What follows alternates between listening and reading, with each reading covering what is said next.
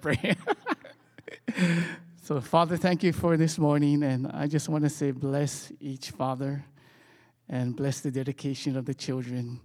And as we know that when we dedicate things to you, that you will always remember it in heaven. And so we thank you, Lord, for this day. And thank you for being a great Father in heaven for us, that your love goes even beyond in what we think and believe. In Jesus' name. And everybody said, amen. Okay, this morning, when we were going through the Apostles' Creed, the first, when we had to break up the Apostles' Creed, and I had volunteered myself to do this one because I thought it was the easiest one to do of all the Apostles' Creed. But I've learned through a lot as I've been studying this also.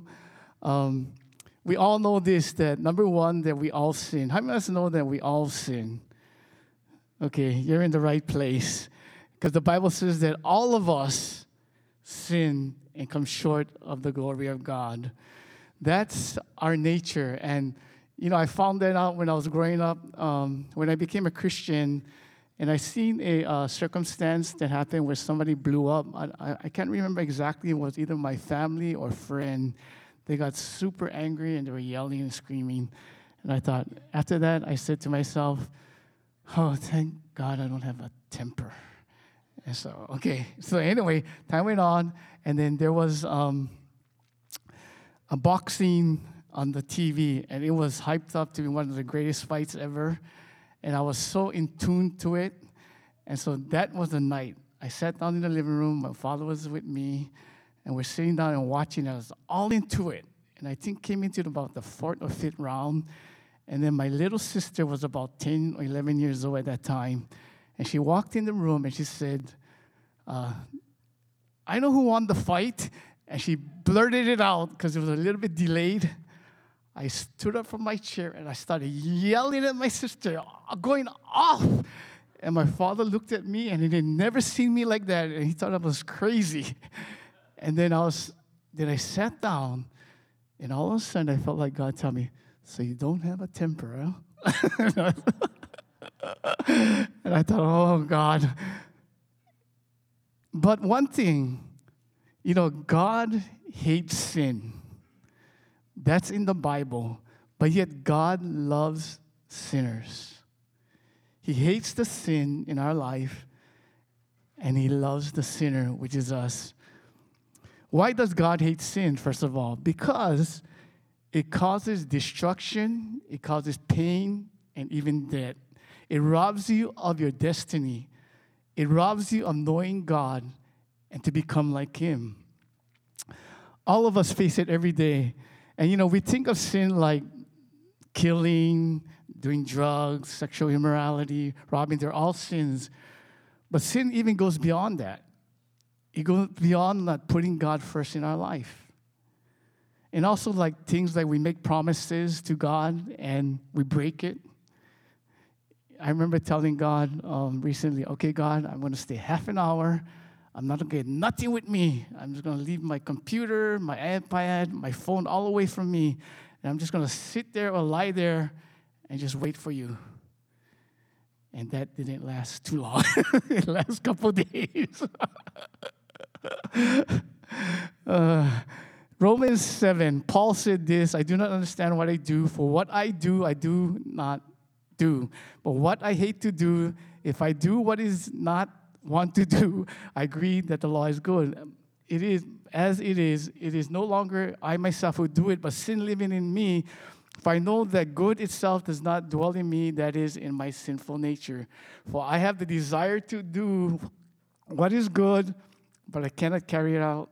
And for I do not do the good I want to do, but the evil I do not want to do, this I keep on doing. Now, if I do what I do not want to do, it is no longer I who do it, but it is sin living in me. You guys understand that? Paul was wrestling in his heart about doing good before the Lord and not. And he realized that there was sin in his body that was battling. Now, Paul, when you look at his life, he was blinded by light, Jesus Christ himself. He had a mighty revelation of who God was and is. God spoke to him. He wrote, they say, 13 books of the New Testament of 27. Imagine a guy with a mighty revelation, and he wrote a book. And yet, he himself said he had to struggle with sin at times in his life. All of us have that.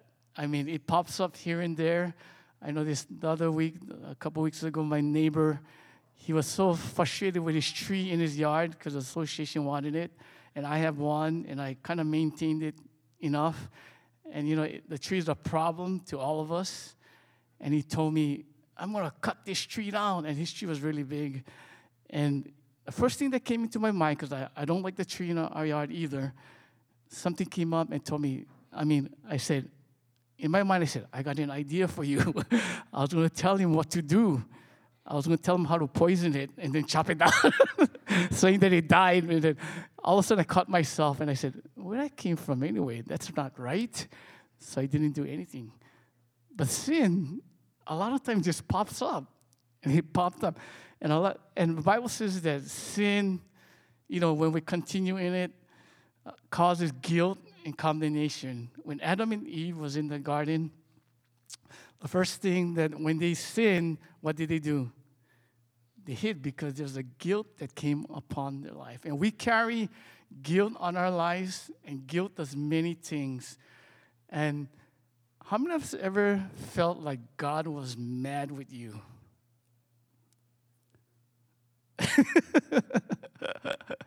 Because you think, why is all of this happening to me? Did I do something wrong? What sin did I cause? And a lot of times we carry this guilt on us. But that's not what the Bible says. The Bible says in Isaiah 54:9, it says this, just as I swore in the time of Noah that I would never again let a flood cover the earth. So now I swear that I will never be angry and punish you. That is God's promise to you when you become his child. He will never be displeased. He will never be angry or furious with your life. It's kind of hard to believe in the human aspect, thinking your mind that way, but that's what the Bible says. That God is not angry with you today and forever.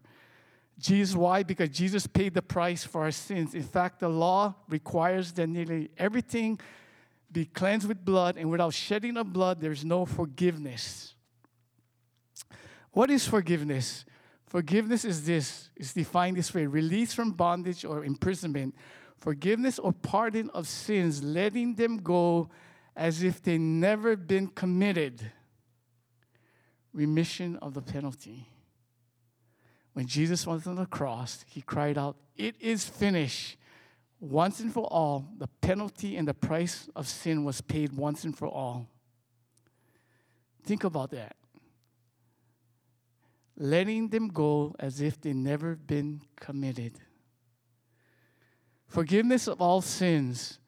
The Bible says this, that God has forgiven or pardoned us of all our sin.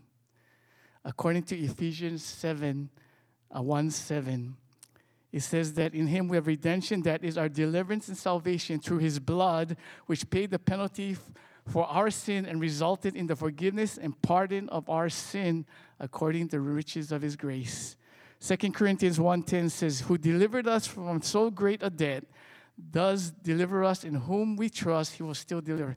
In other words, the scripture is saying that salvation is a moment when you receive Christ, but it's also an ongoing process. And in this scripture, it says that we are forgiven of our past or penalty of our sin.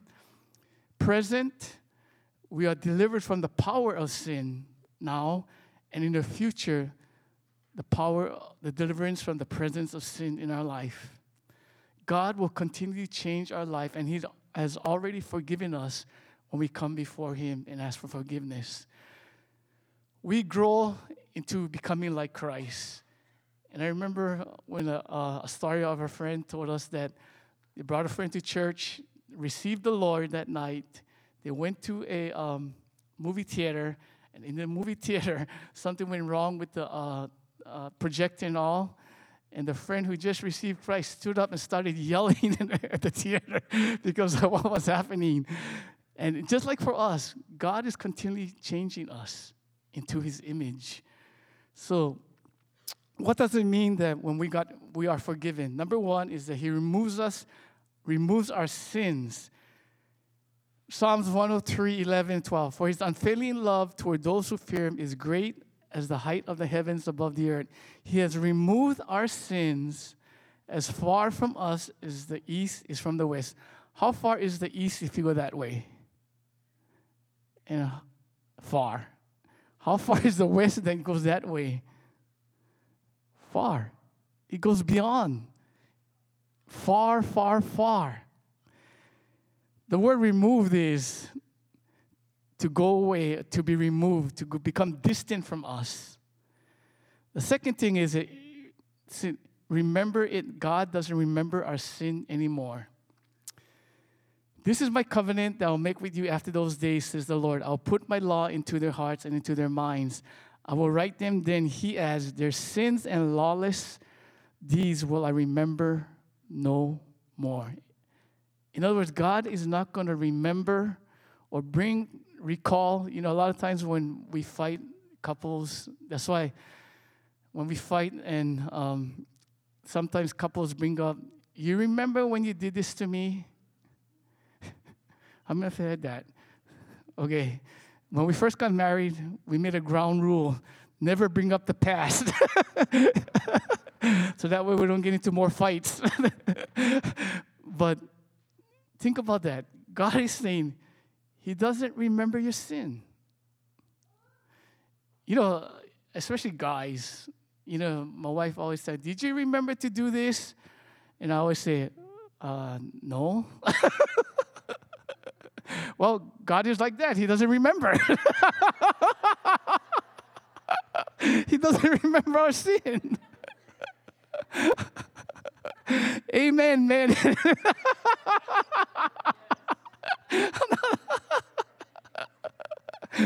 She always has to remind me when I forget. But God doesn't remember. Imagine that. Because of Jesus and what He's did on the cross for us, He shed His blood for us. And we can rejoice in that. The other thing, too, is that He cleanses us. If we walk in the light, He's in the light. We have fellowship one to another, and the blood of Jesus cleanses us from all sins. So God is continuing to cleanse us. The description is from purity, guilt of sin, cleansing of our lives, of our faults and all. So as I pass the baton to Pastor Zach, I just want to say that don't beat yourself up on the past and the present and even the future to come, because God does not condemn your life today. Amen. Well, that's so good. So man, we're like God. That's good stuff right there. The only thing I took away, and I'm joking. But you know what, Father's Day, I just want to honor Pastor John, Pastor Lance, and Pastor Eddie again, because they've been such amazing mentors and teachers and father figures in my life personally and to the life of the church. I mean, Pastor Eddie founded the church many years ago. Can't remember how many, over 40 now. And so can we just honor them? If you guys could stand up and we can honor you guys and give you a hand, please. Come on, stand up. What the heck? Where's Pastor? There you are. Thank you. Thank you. So good. That's the humility right there. Like, I don't want to stand up. So you just got to make them stand up. We'll have the opportunity. So we talked about sin and its presence in our lives. And then we talked about how God doesn't remember our sins and how we're forgiven of those things. Amen? And those are the forgiveness aspect, hands down, awesome, right? But there's something else that happens when we come to God and we come to know him. Okay, there's this thing called justification and righteousness that happens in our lives. Okay, we are justified by Jesus' finished work on the cross, and he gives us his righteousness. Amen? That's so good. That is so good for us because it puts us in a right standing with the Father, where we can come to him because God is perfect. He's holy, he's righteous, he has no sin, he can't even look upon sin. We would not be able to be in his presence.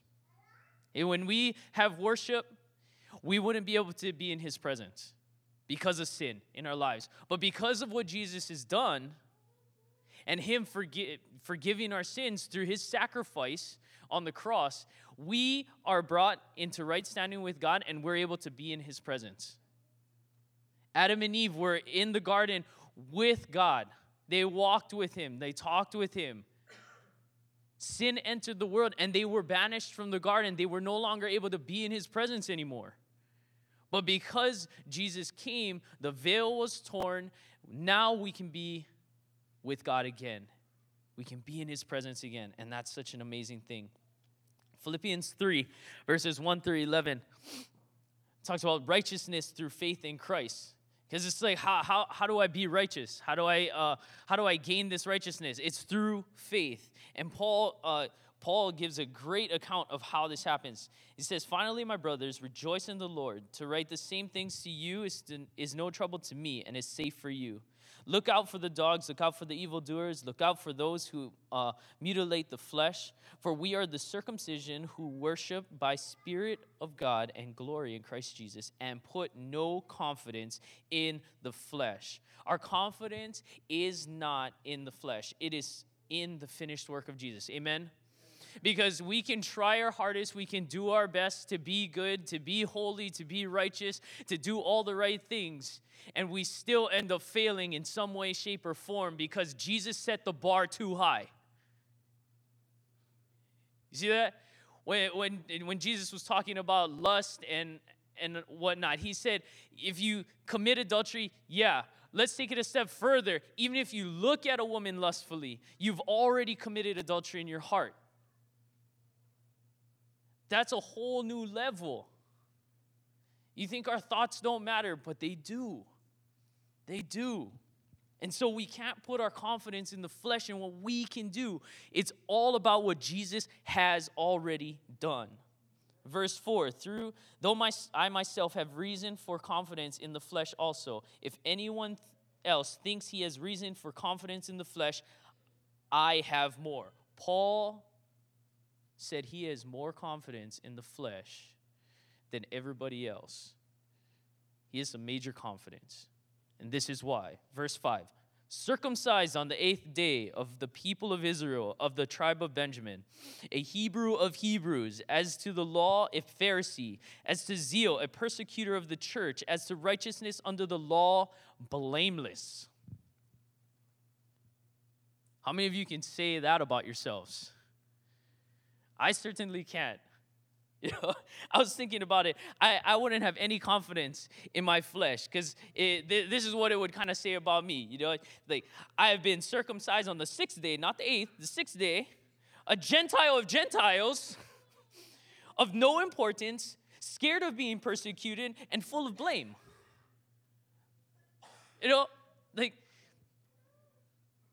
I know I'm messed up. I know that I have issues. And I cannot put any of my confidence in what I can do because I know if left to my own devices, I will fail and I will mess up every single time. I don't trust myself. I don't trust myself. But when I came to Christ, oh man, when I came to Christ, I had everything to gain. I had everything to gain. Everything to gain. Some of you are like me, where you had everything to gain. Some of you are like Paul. Maybe you lost everything in order to gain Christ. And that's what we're going to read about in a little bit. Verse 7, it says, "But whatever gain I had, I counted as loss for the sake of Christ. Indeed, I count everything as loss because of the surpassing worth of knowing Christ Jesus my Lord. For his sake I have suffered the loss of all things and count them as rubbish, in order that I may gain Christ and be found in him, not having a righteousness of my own that comes from the law, but that which comes through faith in Christ, the righteousness from God that depends on faith, that I may know him and the power of his resurrection, and may his sufferings become like him in his death, that by any means possible I may attain the resurrection from the dead. Not having a righteousness of my own that comes from the law, but that which comes through faith in Jesus Christ." I struggled to live up to the law. I failed to live up to the law. It's hard to not lie, to lust, to steal, covet what I don't have. It's hard to do those things, especially when we think about it from the level that Jesus and the perspective that Jesus offered to us. It's hard because it takes it down to a deeper level of what goes on in our hearts and our minds and what we think about and what we see and what we don't say. It's a whole new level. And in Romans 3, I know these are long, but Romans 3, Paul gives us a great truth that I really believe that helps set us free from these things. The lie that you are righteous and are justified through the works that you do. It's all through our faith in the finished work of Jesus. You are made right with God because of Jesus' sacrifice, because you have faith in what he did on the cross and who he is. That is where your righteousness comes from. That is where you're justified. So Romans 3, verses 21 to 28, the righteousness of God through faith. But now the righteousness of God has been manifested apart from the law. Although the law and the prophets bear witness to it, the righteousness of God through faith in Jesus Christ for all who believe. For there is no distinction, for all have sinned and fall short of the glory of God, and are justified by his grace as a gift, through the redemption that is in Christ Jesus, whom God put forward as a propitiation by his blood to be received by faith. This was to show God's righteousness, because in his divine forbearance he had passed over former sins.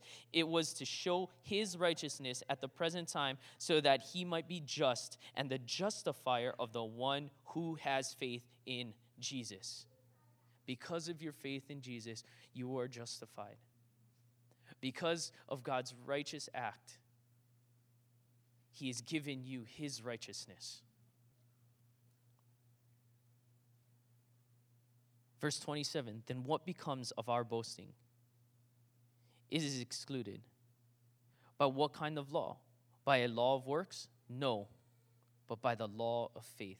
For we hold that one is justified by faith apart from the works of the law. You are justified and made righteous not by what you do or don't do. Amen? Not by what you do or you don't do, but it's by your faith in the person, power, and finished work of Jesus Christ. So good. So we'd like to end this morning with communion. Switch things up a bit. And before we jump into that, I want to read something. Because it's God and God alone who makes you righteous. He's the one who makes you perfect in his eyes. Amen? We're messed up, but God is perfect. And he attributes his attributes to us. And it's such an amazing thing. And I love that when he looks upon us, that he sees us in love. So, the students in a sculptor's studio came for their last day of lessons. For several months, they tried to apply what they learned from the teacher. Their one assignment for the course was to create a statue that symbolized the perfection of man.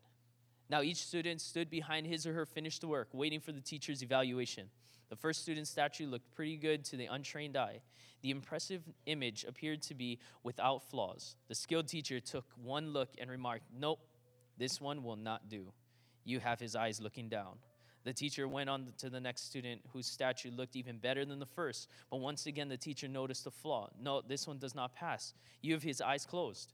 The third student's statue did not have the same graceful curves as the other two.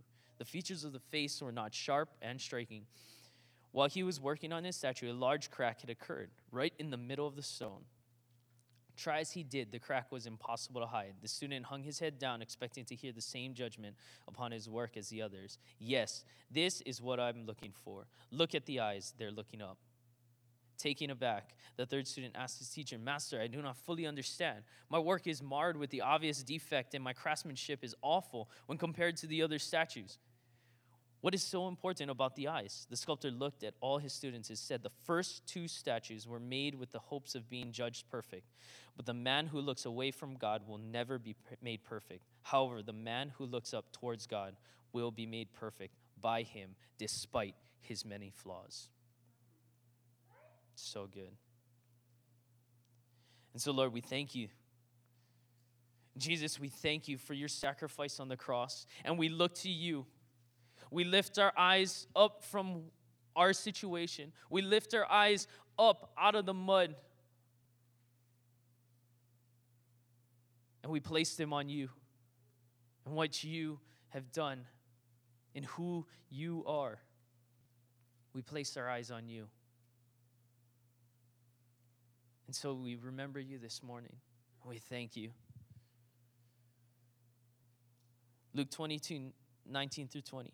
Says he took the bread, and when he had given thanks, he broke it and gave it to them, saying, This is my body, which is given to you. Do this in remembrance of me. Lord, we thank you for your body that has been broken for us, for our healing. You suffered so that we wouldn't have to die the death that we should have died.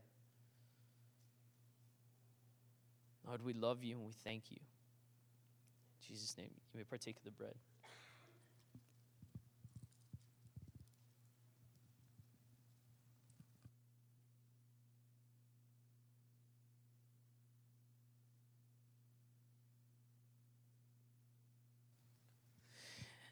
And likewise the cup after they had eaten, saying, This cup is poured out for you. It is a new covenant in my blood. Lord, we thank you for your blood that was spilled for the forgiveness of our sin. And that your finished work on the cross has brought us near to you. That through our faith in you, we are justified. And through your finished work, we are made righteous. Lord, we thank you so much. We honor you, and we bless you, and we remember you. We thank you. In Jesus' name, amen. You may partake of the cup.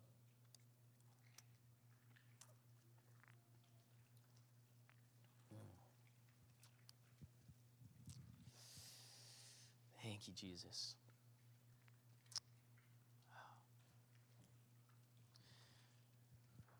If you stand together, and let's close with the Apostles' Creed this morning.